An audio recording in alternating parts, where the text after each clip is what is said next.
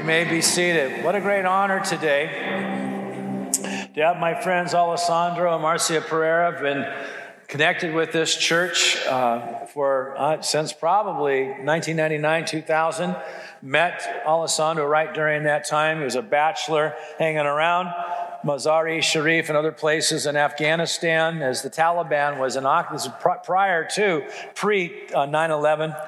And of course, the Taliban are starting to regain power, which is sad. But, he was there as a bachelor, hanging out and, trying to bring Afghanis to Jesus. And he'll tell you the great growth of what took place in the last 20 years. We have sown time and prayer and teams into him because we believed he was good seed. And you're going to see how that has expanded. Marcia fell in love with a Brazilian girl because he's Brazilian. Because he was biased. I tried to bring some Norwegian girls in his presence. He just didn't want it. I want a Brazilian girl. Amen. They're great. They got great kids. Isabella, why don't you stand up? Lucas, stand up. They're wonderful children. Would you just welcome them here today? Amen. Amen. Amen. Alessandro, why don't you come up? Marcia, you're going to join him up here. You didn't say anything at first service. I want you to say something. My wife says Marcia has to say something. Come on up here. Welcome to City Harvest Church here.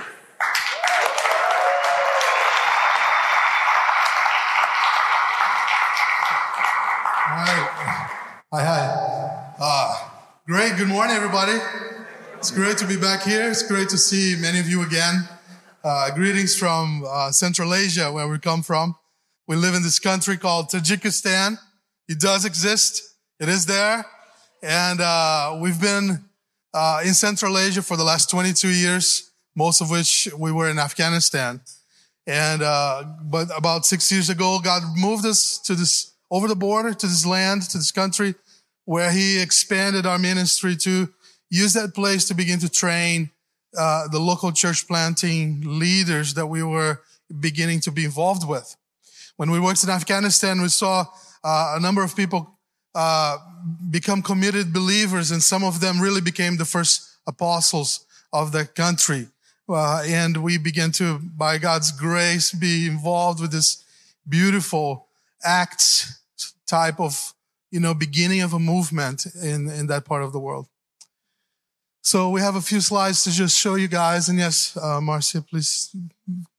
So what we're doing, we're expanding the kingdom. We're doing church planting. We're training people. And we're also reaching out to the poor, praying that God will show us strategies that bring transformation to communities. So this is our friends from our business. We have a pizza business there. Many of you heard about. And you can keep moving. We're involved with, like I said, training some of these leaders. We've been doing that, and you can keep going. These are some amazing, precious people.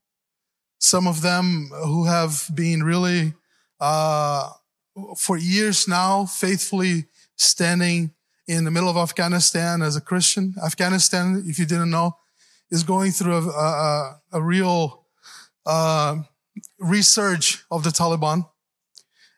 They actually have a new law, and this is just the country itself, for people to have new ID cards. And in this new ID system, every citizen is going to have to display on their ID card their religion.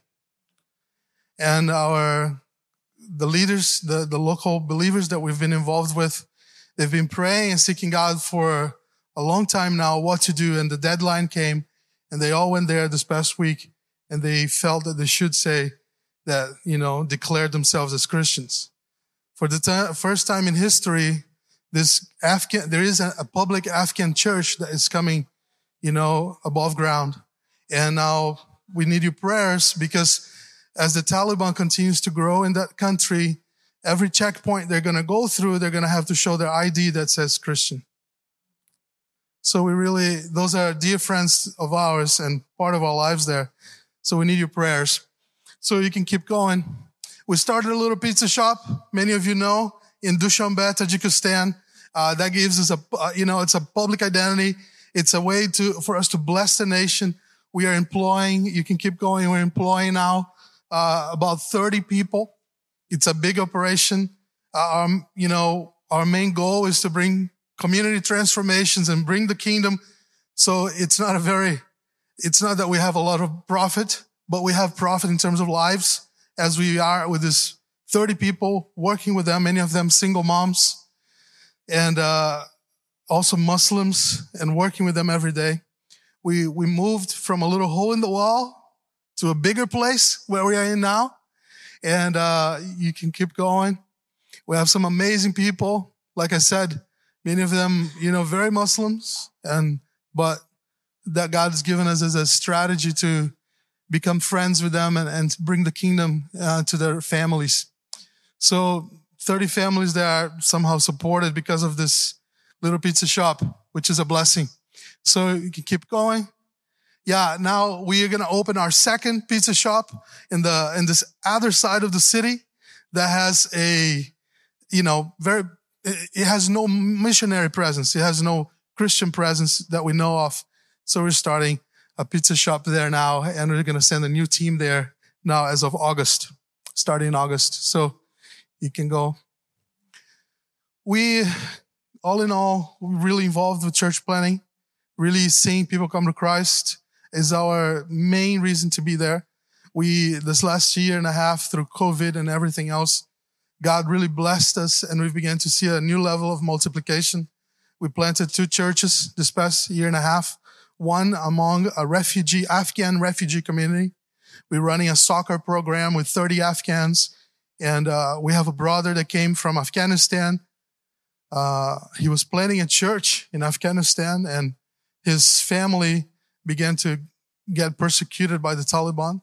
His father got a letter from the Taliban saying that, he was bringing shame to their country and they needed to get him out of the country. So they came across the border and joined us. And he started this new church that we have now we have about 20 Afghan refugees in this church.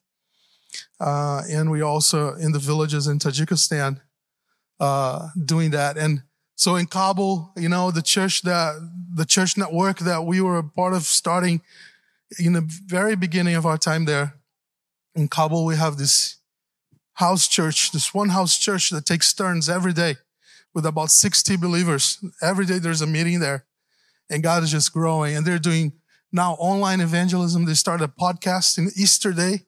They had 140 people view their podcast, and I think over 140,000 people view their podcast, and thousands of others listened all the way.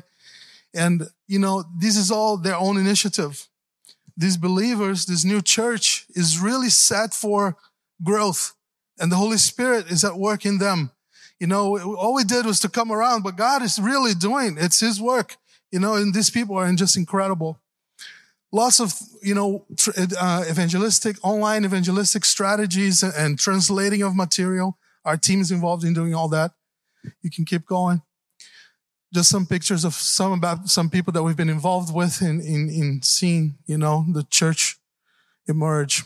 You can keep going. We are in 3 locations.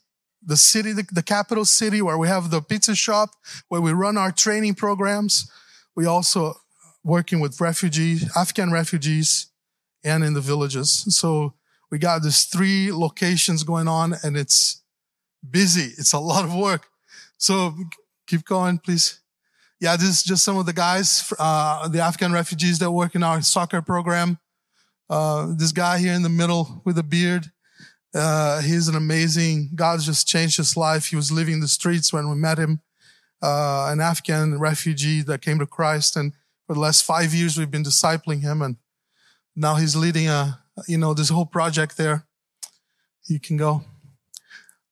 Marcia, would you talk a little bit about some of these people that were involved with? These are some of the local leaders that we're involved with. And would you? So you asked us hi, everybody. Good to see you. It's good to be back. This place here feels like home to us. I was remembering the times that Lucas was dedicated here, Isabella too, and now we come back and they're teenagers and whatnot. So many times, important times of our lives were spent here. So we're really happy to be here. So you asked us, what do we do there? It's all this. And where it comes to my heart is family. We are family there. We had father and mother, and everybody becomes part of your home. And you become, you are there for them. And they start to see what God's kingdom is all about. What's this transformational love of Jesus is all about, is when you are there for them. It's not about religion. It's about the love of Jesus for them. And they are there, and they come to our house, and they come from different places, different ethnic groups, different backgrounds, but we break bread together. We are there together. We pray. We cry together. We wrestle in difficult times, and like a family. And we see them getting, we see them getting stronger and getting mature in the Lord, and then venturing their own paths with the Lord and taking the gospel to their own people. And that's what we are there for. And Alessandro and I are more than happy to see the next generation rising up and doing amazing things for Jesus. So we are now witnessing fruits of our fruit. So this is a privilege, and you are part of this. You are part of this story. Can you imagine that? You're reaching the Persian world. And it's amazing to see. And it was a privilege to have Bob and Sue there, and Pastor Tyrone and Virginia there this year, because they saw it's chaotic. It was hot in the room, many languages spoken at the same time, but we understand each other. Things get done, and for the glory of Jesus. And we are seeing this, guys. It's happening. Even in this crazy year, things are happening in the other side of the world for God's glory. Amen. Amen. Amen. Yeah, we're involved with, these people that are now leaders that were in the grip of Islam and now rising up for the kingdom. So just to finish, as Pastor Bob comes up and get me out of here. No, you're doing good. You're doing good. These are, just people from, all the people that were involved with, some of the people we're involved with that you can see, and you can keep going. The other thing we did, we started a training program, and that's why Pastor Bob and Sue came this year to teach in our training program for missionaries coming from other nations. And we had 14 foreigners, other missionaries come to get trained. 12 of them stayed on, and they are on a 2-year internship with us. And what they're doing, they're preparing to go pioneer new teams in new unreached locations. And some of those places where we're going, these are some of those people that we were involved with in the training, but the places where they're going. We're starting another team in northern Afghanistan. We're starting a new team in Iran, running a coffee shop. We're starting a gas house in southern Uzbekistan. Our pizza shop might be expanding to Turkmenistan. All these missionaries that came and joined us, they caught the vision, and they stayed and they committed themselves to starting churches in each of these locations. So we're going even, guys, to Yemen. And God, our heart has always been broken for war-torn nations. So we're so excited with this amazing opportunity to be able to somehow get into Yemen in the next couple of years and begin to bring, the love of Jesus through many ways and see churches planted there. We want to see a coffee shop and a CrossFit gym started there. This is the part of the world we're working in. All these nations, we call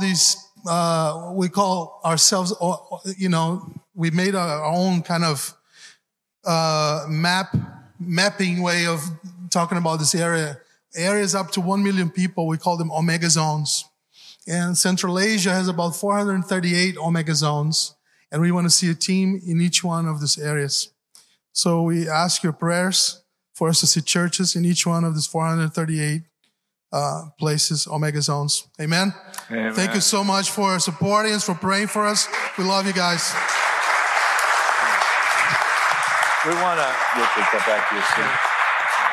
We're gonna pray for them just a second, but also when we bring guys home, one thing we do is we try to load them up with money. We're not weird about money here, like, they're talking about money. Yeah, money makes this happen. And you say, well, they got a great pizza business, but they don't really profit at all. They get paid little pennies on that, and they still have to live on support. And Lucas, stand up so everyone can see your handsome face. Okay, Lucas has hit the wall on education that he can get in Tajikistan, finish his high school education, get ready for college. he's going to go to a boarding school in Germany. It costs some money. It costs him $25,000. So just for 1 year's tuition, you say, well, he just goes to a public school. Those aren't options. So we're going to, just if God puts on your heart to give, to help them to be able to face this cost this year, and what the Lord puts it on your heart to help them who've sown their lives in probably the most dangerous place in the world. You can give on the realm. It's to Mega International. That's the umbrella organization that they are overseeing.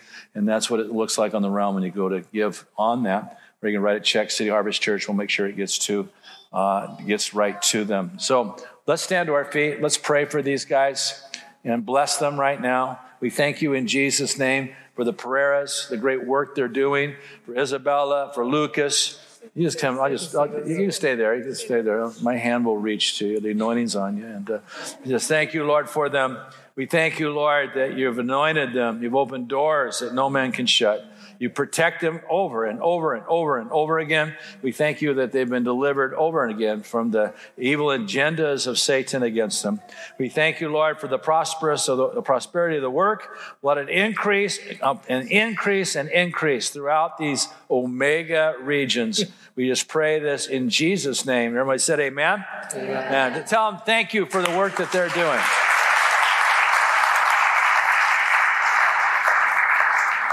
They will also be around probably between now and mid-July. And so if you want to connect with them, have lunch, invite them over for dinner, and talk more with them about their vision and what they're doing, they're available. That's why one of the reasons why they're here. And they're also getting some rest and everything else, and eating a lot of my food at my house. No, just teasing. They're great people. It was a great honor to be with them. It's a life-changing experience. And my only grief is that when my picture was up there today, it went really fast through that slide. And I was hoping you kind of hold that still for a second so everyone can see me. But I got an announcement that I must make here. You to wave at me because I'll forget this every time. I'm just kind of getting so excited about what I'm going to preach about. But you're going to get a letter in the email this afternoon. Tied to it will be an updated copy of our Constitution. According to our present Constitution, if we're going to ratify a new updated version of our Constitution, it requires the elders to sign on majority vote. That's already taken on. And it requires a majority of the members to vote to accept that Constitution. The changes are basically we add 2 articles of faith to our articles of faith.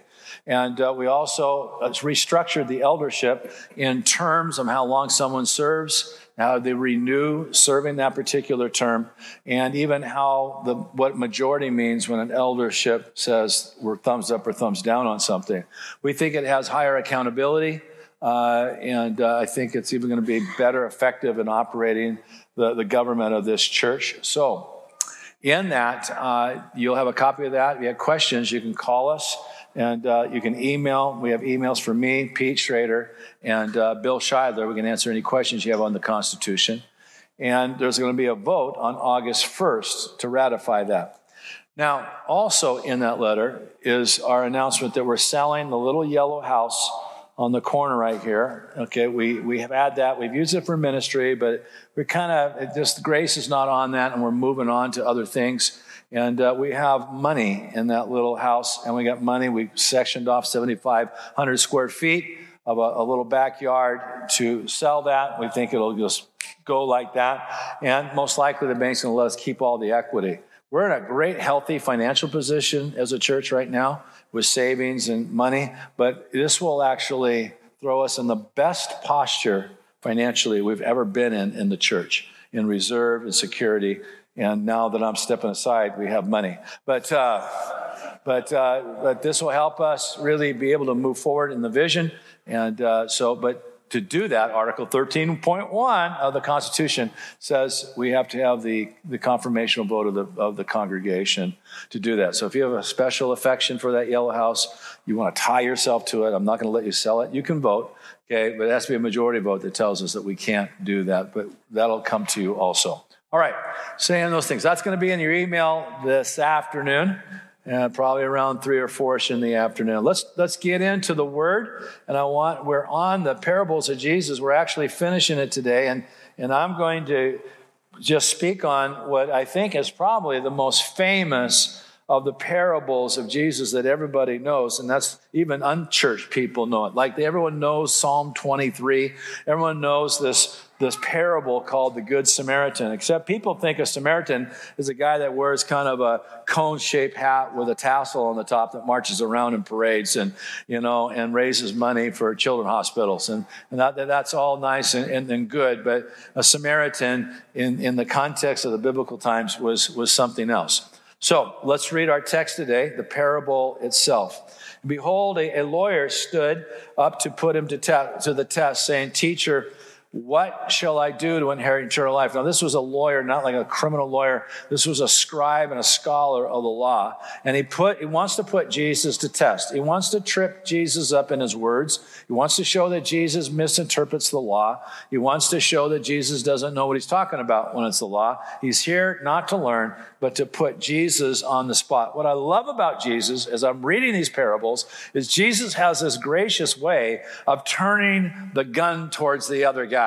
And he has he gets knocked in the corner, and within just one word of wisdom, he has the other guy on the ropes, fighting for his life, and this is what he's going to do. So the teacher,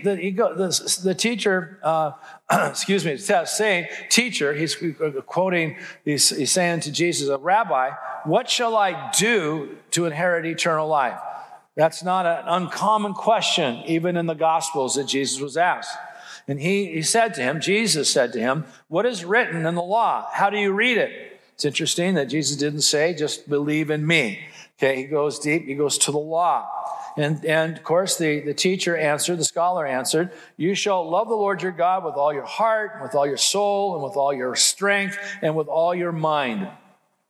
And your neighbor as yourself." He quotes from 2 verses of the Old Testament. And Jesus said to him, "You have answered correctly. Do this and you will live." But he, the teacher, desiring to justify himself or to give himself credibility, because he got commended that you have interpreted this correctly, but he wants to make sure that everyone looking on who knows his lifestyle is not pointing fingers at him, that he's not obeying it. So he needs a clarification on something to establish his own credibility that he's keeping this law. And he said to Jesus, "And who is my neighbor?" Obviously, that part bothered him. He did it correctly, but he needed definition on who actually am I bound to in this commandment. And Jesus replied, and to this man, instead of Jesus answering the question, Jesus answers with a story. Instead of defining who is his neighbor, he actually is going to define who was acting as a neighbor. And Jesus replied, "A man was going down from Jerusalem to Jericho." Jerusalem's 2,500 feet above sea level. Jericho's 800 feet below sea level. It's 3,500 foot descent. A long, rugged road, a lot of cliffs, a lot of places where robbers could hide, and dangerous road and transportation. And this man coming from Jerusalem to Jericho, most likely a Jew coming from Jerusalem. And he fell among robbers who stripped him and beat him and departed, leaving him half dead. I appreciate this because this guy just didn't have a sprained ankle. You might find someone on a trail backpacking or hiking, they sprung their ankle. This guy was beat to a pulp. This guy probably had internal bleeding. He could have had lacerations all over the place. If he had not had aid, he was going to die. Now, by chance, a priest was going down that road, and when he saw him, instead of having compassion and getting involved, he passed by on the other side. I need to get to church. I need to do a Bible study. So likewise, the Levites, who was be like our deacons today in church, and there they didn't do the ministry of offering offerings or teaching the law, but they served the temple and all its natural needs. When he came to that place and saw him, he passed by on the other side. He's saying to himself, "Man, it's time for me to get to church. I gotta be an usher. I gotta do this. I'm door greeting today. I'm sorry, buddy. Sorry." but a Samaritan. And to us, because we don't live 2,000 years ago, we don't live in the midst of the tension between Samaritans and the Jews. We don't appreciate the irony of what Jesus is doing here. Okay, Samaritans were not liked by the Jews. And Samaritans did not like Jews. It's not that one group hated an innocent group. They both hated each other, as we will see. And as he journeyed, he came to where he, the broken man, was half dead, and where he was. And when he saw him, he had compassion. Actually, the word compassion means to suffer with, to identify with someone's pain. He went to him, bound up his wounds, but wrapping, he actually poured on oil and wine. And of course, the alcohol affects the slowing down the infection, and he's treating him. And then he sets him on his own animal and brought him to an inn, the local Motel 6, wherever this was, and he took care of him. And the next day, he took out 2 denarii. Now, a lot of your other translations say 2 silver coins. And commentators differ on this, but some believe he actually gave 2 weeks' worth of his wages. Others believe it's 2 months of his wages. But he puts this deposit. I'm paying for the room. Let's just call it 2 months. There's 2 months of, because this guy's beat up pretty bad, of money that will hold him. When I come back through, I'll pay whatever is rest. I mean, whatever is owed on the bill. This guy has invested heavily. Take care of him. Whatever he spends, I will repay when I come back. He had basically an open, just an open cost line that he could just tap into, whatever he might need. Just do that. Now, Jesus asked, which of these 3? Now, Jesus is asking questions to the lawyer. Hey, what do you think proved to be a neighbor to the man who fell among the robbers? He's got this guy on the ropes. The guy tried to get him on the ropes. Jesus got this guy on the ropes. And of course, the teacher said, the one who showed him mercy. Jesus said to him, the teacher, you go and do likewise. You tried to trip me up, but I turned this into a platform to expose your disobedience to the law in your hard heart. Now you go change your ways and go love on that guy. Go love on that guy. Now, what's the lesson of the parable? The lesson of the parable is simply this, is to show goodness to people. But here's a catch, without limitations or conditions. In other words, to show love, mercy, and compassion upon people that not you're familiar with, or you enjoy, or you agree with, or you believe the same as they do, or they're from the same race, or the same status and culture, but to basically show love and mercy to those who are different than you. Could be someone with a different sexual orientation. Could be somebody who is one of the homeless people that you're so upset about, who are just trashing up the sides of freeways. But it might be them. It might be someone who is just politically completely different than you. It might be someone from another race. It could be someone with an addiction, and you don't like the lack of discipline in their life and why they are the way they are. You might put yourself in the place as someone that might be different than you. And that no limitations, no exclusion. There's also no conditions. I will do this when the timing is right. Sometimes the timing's not right. Sue, when she was a teacher, she did a lot of different sub-assignments. In Vancouver School, she still does teach. She was a teacher, she is. She was at a junior high, I think it was in the Vancouver School District, could have been the Evergreen School District, and this kid was in school with his feet coming out of his shoes. There was no sole in his shoes. So kind of a kid came from a homeless family, just got into an apartment. And Sue was going to march him down to the office. We need to get these kids shoes. And the Lord spoke to her, you buy him shoes. So she buys him shoes. She takes the kid home. She meets the parents. They just moved into an apartment. They lived 2 years in a park here in Vancouver. And, I'd like to buy your son shoes. And can I take him? I think she went to Walmart or Target. And of course, they said, can we come? And of course, can you buy us something? And so she ended up buying everybody clothes. And then on top of that, when I got home, we had about 10 to 12 huge hefty bags, like the 50 gallons of laundry, piled up in our mudroom all the way into our kitchen. Sometimes showing compassion has real bad timing. Lord, don't you know the pressures we're under? Don't you know the meetings we have to go to? Don't you know, we're kind of, you're doing all their laundry, and I can't even pay the rent this week. We have all these conditions. If everything is equal and smooth and margins, we can do this. But come on, this lesson teaches showing goodness without limitations and without conditions. I'm sure it wasn't on the agenda of the Samaritan when he was going down that road that I'm going to stop today, do medical first aid to this guy, get him on my animal, get him to a hotel, and take probably the majority of money I got on me and invest that all to go take care of him and make sure that I'm also in debt to that hotel to come back and make sure he's fully restored and whatever bills he racked up to pay those bills. I don't think that was in his agenda that day. Goodness. What is goodness? Well, goodness is moral excellence. It's virtue. It's character. It's kindness. It's benevolence towards others. It's showing generosity. That is goodness. It's really being motivated for other people.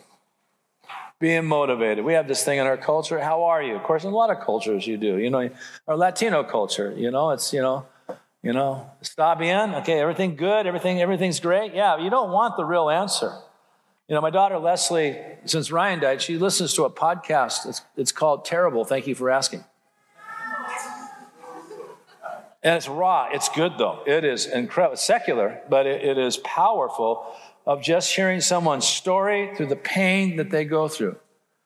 We got to understand goodness means I'm motivated for other people. And I don't do anything that would benefit myself at their expense. That's really the definition of justice. That what I enjoy is not on the backs of somebody else. Very, very important. Goodness. This parable is about this. I'm motivated by this. Now, let's break this down. A teacher of the law tests Jesus with a question. And, of course, he wants to trip him up. He didn't really want to learn anything. And he says, "Teacher, what shall I do to inherit eternal life?" Remember, the rich young ruler came to Jesus with the same question. The Bible says in Ecclesiastes that God has put eternity in our hearts. Everybody asks this question. I had a professor at Central Washington. His name was Dr. Unruh. He graduated out of Oxford. It was the only English professor we had on campus. He was always, we were a bunch of mountain men and hillbillies. Okay, he dressed in beautiful suits, very English and refined. And I'll never forget, he said to us at one class, he goes, there's two things that all people agree on, that we're born and that we die. What we do between the time we are born and the time to die is figure out why we were born and what happens to us after we die. I thought it was one of the most profound things that have ever been said to me about the commonality of all men. And so he's asking this question, what shall I do to inherit eternal life? And what happens, we usually make up our own version of what happens to us, why we're born and what happens to us after, in our own thinking, our own wisdom, and our own deception. Well, Jesus responds with a question. And he said to him, what is written in the law? How do you read it? Now, let me just really kind of stymie people. Is Jesus here teaching salvation by law or salvation by works? And so I want to talk to you just for a second here about the relationship of law and grace, because we tend to think that they don't have any relationship with each other. We're not saved by law. Is that what Jesus is teaching? What's the law say? That you just go do good to people and that's going to save you? That's not really what Jesus is talking about. This is not salvation by works, but faith that is expressed by works. In the book of Galatians, in chapter 5, verse 6, Paul says, "For in Christ Jesus, neither circumcision nor uncircumcision counts for anything. But what matters, but only faith working through love." If I have faith in God, then I'm going to have faith in God's word. I'm going to believe that God has breathed on men, 40 of them, over a 1,600-year period, in 3 different languages on 3 different continents to write his words down. That's my faith. It's called the faith. The Bible in the New Testament didn't say believe, believe, believe, believe. They talked about this thing called the faith. Are you embracing the faith? The sum total of what's revealed in the New Testament. Are you buying into that? If you are, the New Testament, according to Jesus here, is love your neighbor as yourself. So if I have faith, I have to also have faith that I am mandated by God, not when I feel good or I don't have any bad feelings inside my heart towards the person, but that in all situations, in all circumstances, whenever things arise, I'm to love my neighbor. Why? Because my faith tells me that. My faith tells me to do that. I'll never forget in a restaurant in Stevenson, Washington with Sue's aunt. And there was a person who tripped and fell in the restaurant, and I went to her aid. There was actually a doctor there, and I automatically went there, not because I'm a pastor, but because I'm a Christian. You would have done the same thing. There was nothing special about that. I sat back down. We got her on her feet, and her aunt was like aghast, like, I couldn't believe what you just did. This is just what you do if you have faith. Faith leads me to love. Well, Bob, what does it mean if someone doesn't love but they believe in Jesus? I would say they don't believe in Jesus. Your faith will be expressed by your love. No love, no faith. And so go back. Jesus says, well, what's the law say? And of course, Jesus now has got this guy on the ropes. Now I'm asking the questions to you. What does the law say? And of course, he does respond really well. The teacher cites what's called the Shema. It's quoted by the pious Jews every day. They quote this. The Shema means to hear the law of God. And they quote it every day. Or if they don't do that, they at least quote it every Sabbath in the synagogue. Hear, O Israel, the Lord your God, the Lord is one, and you shall love the Lord your God with all your heart, with all your soul, and with all your mind. In other words, if you want a relationship with me, God says, I need total devotion. We want relationship with God with half devotion, with part-time devotion, with sometimes, hot and cold devotion. But he wants it. I was preaching last week at Matt's church in Tri-Cities on Father's Day and talking about the restoration of Peter. You know the story where Jesus asked him 3 times, do you love me? Now, it's interesting. Peter denies Jesus around a campfire outside the trial, and that's where he denies him 3 times by a fire. Now there's a fire. Jesus has just cooked them breakfast, brings the boys to shore. Now we're going back to a fire, and we're going to it's time for us to have some unfinished business, Peter. It's time for us to talk about what you did, by denying me. And I need to know, do you love me? Now, why did Jesus ask him 3 times? Well, first he denied him 3 times. But Jesus is saying this, I don't accept an off-the-cuff answer. What I want to know is, are we back together, devoted to each other? I want to know total devotion. And what did Jesus keep saying to him? Feed my lambs, feed my sheep. In other words, if you really love me, and that's devotion, what's tied to that, I want you to love what I love. And that's my church. He wasn't just cheaply bringing them back like we like to do. He wanted total devotion. And so first, the teacher says, yeah, we want a relationship with God is total devotion. That's what the Shema says. He also cites a second commandment that is equally as important. And you shall love your neighbor as yourself. I am the Lord. So the issue here is the question of then, who is my neighbor? Now, why this is important and why this teacher of the law asked Jesus this question of who's my neighbor was because the strictest sect of the Pharisees believed that this commandment implied love your neighbor, but hate your enemies. You're only to love your neighbor. Only your neighbor. And then they had a definition of what that neighbor was. And it wasn't inclusive. And everything else, you're able and have a license to hate. So, here's the problem. The problem is this. The teacher placed a boundary limits on his love. The neighbor didn't include Gentiles, and the neighbor didn't include this group that you read about in the New Testament called the Samaritans. First, let's talk about the Samaritans. We've already established they're not guys that wear cone hats and have tassels on their heads and walk around in 4th of July parades, okay? Or raise money for children's hospitals, which is a very good thing, or sponsor high school all-star football games. But the Samaritan were a group of people that actually came together racially about the 8th century, about 700 years before Jesus. When the northern kingdom was conquered, the Assyrians came in and took out the majority of Jews, 10 tribes of them, okay, out of that place, but left a number of Jews to keep the land. What they did then, they brought other captives from other countries in their kingdom, and they brought them as immigrants to plant in this land, and the two races mixed. And in that, the traditions of old Judaism was still there.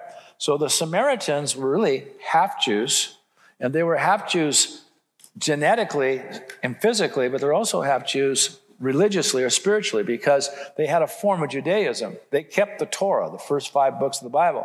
They did not believe where the temple was on what's known as Mount Moriah in Jerusalem. They believed that what the sacred mountain was a mountain called Gerizim, and they built temples up there. So they had a little bit different system. Now, you remember the conversation of Jesus and the Samaritan woman?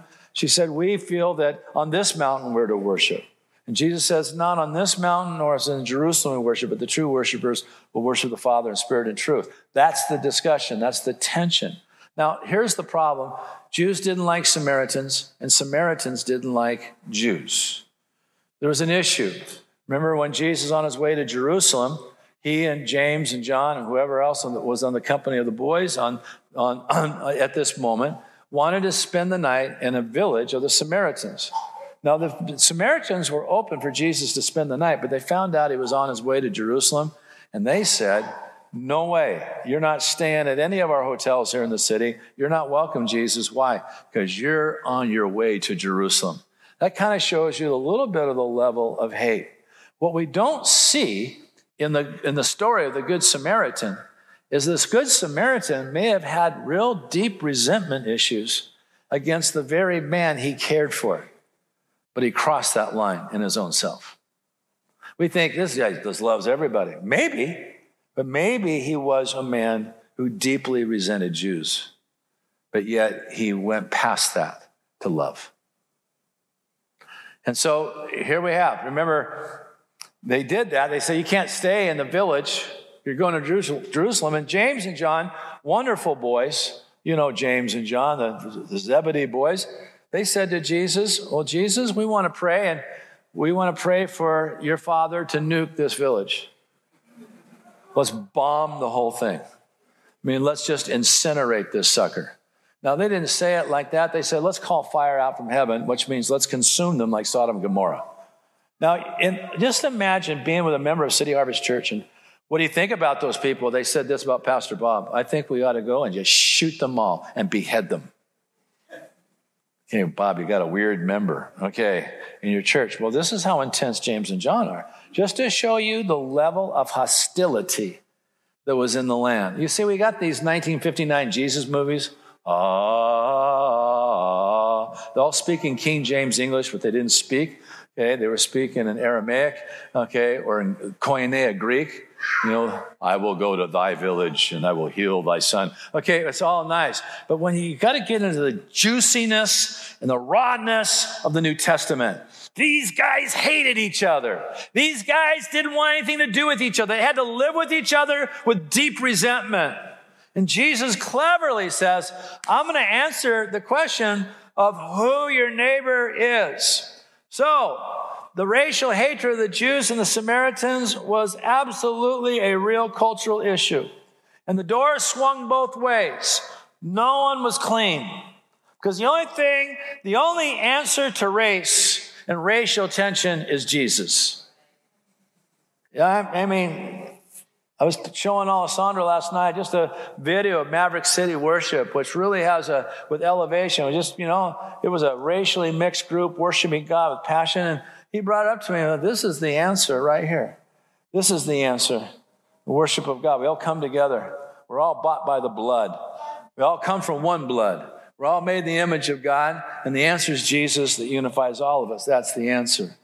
So there was hatred. Now, Jesus agreed with the teachers with the teacher's interpretation of the law and its relationship to eternal life. The problem wasn't his interpretation of answering Jesus with those two questions. The problem was his interpretation of its application.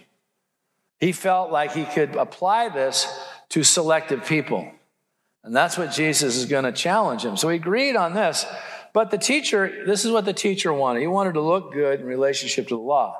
He wanted to look good that he was actually loving his neighbor. But he had to do that. Neighbor had to be defined so that it contained only the people that he was loving. He wanted credibility, that he was keeping Leviticus 19:18. But, he wanted that clarification of this law and so that everyone could see that he was applying it correctly. He wanted to look good. So he asked his second question to Jesus. 1, what do I do to get eternal life? 2, then, who is my neighbor? Who is my neighbor? Now, Jesus, he flips the narrative and to not who was the neighbor, but who acted as a neighbor. And Jesus does this. He uses 3 characters and irony. Now, what's irony? Irony is in a simple definition, it's something that is opposite of what you expect in a story. He uses 3 characters. First is a priest. Now, a priest was a Levite who was separated from his own tribe of Levites, and he was there to offer up all the offerings, to intercede morning and evening, to offer sacrifices morning and evening, and to represent the people to God and to be a teacher of the law. That was a priest. Second guy was a Levite. Now, what's a Levite? A Levite is it would be today. Notice this: all priests had to come out of the tribe of Levi, but not all Levites were priests. Levites, if they weren't priests, they were like deacons. They served the temple and took care of the furniture and dealt with the natural things of the temple. That's who they were. Both really radically dedicated to the temple of God. The one served the church, and the other was serving God and teachers of the word and working together. That's what they were. But the third character is a Samaritan, hated by Jews and one race that hated Jews. These were the 3 characters that Jesus used in this story. Now, what is important is the priest and the Levite, who were absolutely committed to the holiness of God and obedience to the law. They just didn't step over the guy's body who's beat to a pulp. They went to the other side of the road so they wouldn't have to look at it. They wanted to remove from their consciousness that there was a problem. I don't want to think about it. I don't want to think about they're in pain. They're almost dying. I don't want to be responsible for it. And here's the bad thing. It was one of their own. I don't want to think of what I'm responsible for. It's like sometimes people speed dial right through some of these infomercials about feeding children in Africa. I don't want to think about that. I'm eating a big pot of popcorn and having ice cream. I don't want to think about some kid with a bloated stomach and got worms all over the place and might die at the age of 5. Okay, I don't want to think about it. Let's go real fast, real fast, real fast. And I recognize that you can't and I can't give to every issue in the world, that we can only do so much. But isn't it interesting? Sometimes we shove our way away from the consciousness of things that are screaming at us that are within our own power to do something. That's the irony of this story. Now, the story, we know it. He was beat to a pulp. And it's the Samaritan who comes across. Maybe he doesn't like Jews, but he sees a Jew who's beaten to a pulp in pain. Maybe you don't like the people. God's speaking to you to be your neighbor. You don't agree with them. You're uncomfortable with them. You don't see eye to eye with them. Whatever the issue is, but they are within your grasp, that power to do something for them, just like this Samaritan. He invests in this guy. He invests in him. It's not just that he bandages up the wounds, lays him there on the road. I hope you recover. I'm giving you a couple of days worth of food. He gets him on his horse. He inconveniently takes him to some place where he can sleep. And he takes either 2 weeks or 2 months of his money to get the costs taken care of, to make sure that he's going to be fully taken care of, fully inconvenient, fully sacrificial, fully invested. So the Samaritan crosses 4 lines. He crosses the line of race, obviously. A Samaritan to a Jew. He crosses the line of hatred. I'm no longer going to be a part of hate, even in my own heart, possibly. I'm going to cross this line to do this. He crosses the line of personal resentment. Maybe he was offended by Jews and mistreated by Jews, yet he crosses over that line. And then he crosses the line of a different theology because they had different theology. Well, I'm not going to help a Mormon. Just change the story. It's a Mormon with his white shirt and bicycle on the side of the road, okay? His tie is choking him because he hit a mailbox or something. I don't help Mormons, so maybe you need to cross the line and help that Mormon. That's what he does. And he also shows goodness in 4 ways. He shows mercy. You know, mercy is not just forgiveness. And it's really not forgiveness. Mercy is actually pity and compassion. He actually identifies with this guy. He feels this guy's pain. He also is available through availability. Sometimes our margins in our life are so tight, we can't do anything for everybody because we're just so consumed with agendas. He does healing. I mean, he makes sure that he healed this guy. We heal so many ways. We heal with words. We heal with prayer. We heal with faith. We heal with listening and accepting. And lastly, restoring. He didn't just relieve him of his pain. He made sure he got totally restored back on his feet. Now that's long haul restoration. So Jesus asked the second question to this guy. He's got this guy in the ropes now. The guy's totally guilty, totally fallen short of being obedient and in trouble with God. And he says, which of these 3 do you think proved to be a neighbor to the man who fell among the robbers? And of course, the teacher, he said, the one who showed mercy. Isn't it interesting? He couldn't even bring himself to say the Samaritan, but the one who showed mercy. That's how bad off he was. But he knew he was nailed. And Jesus gave him the mandate. You go and you do likewise. You ask me what eternal life is?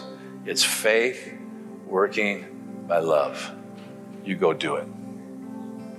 Amen.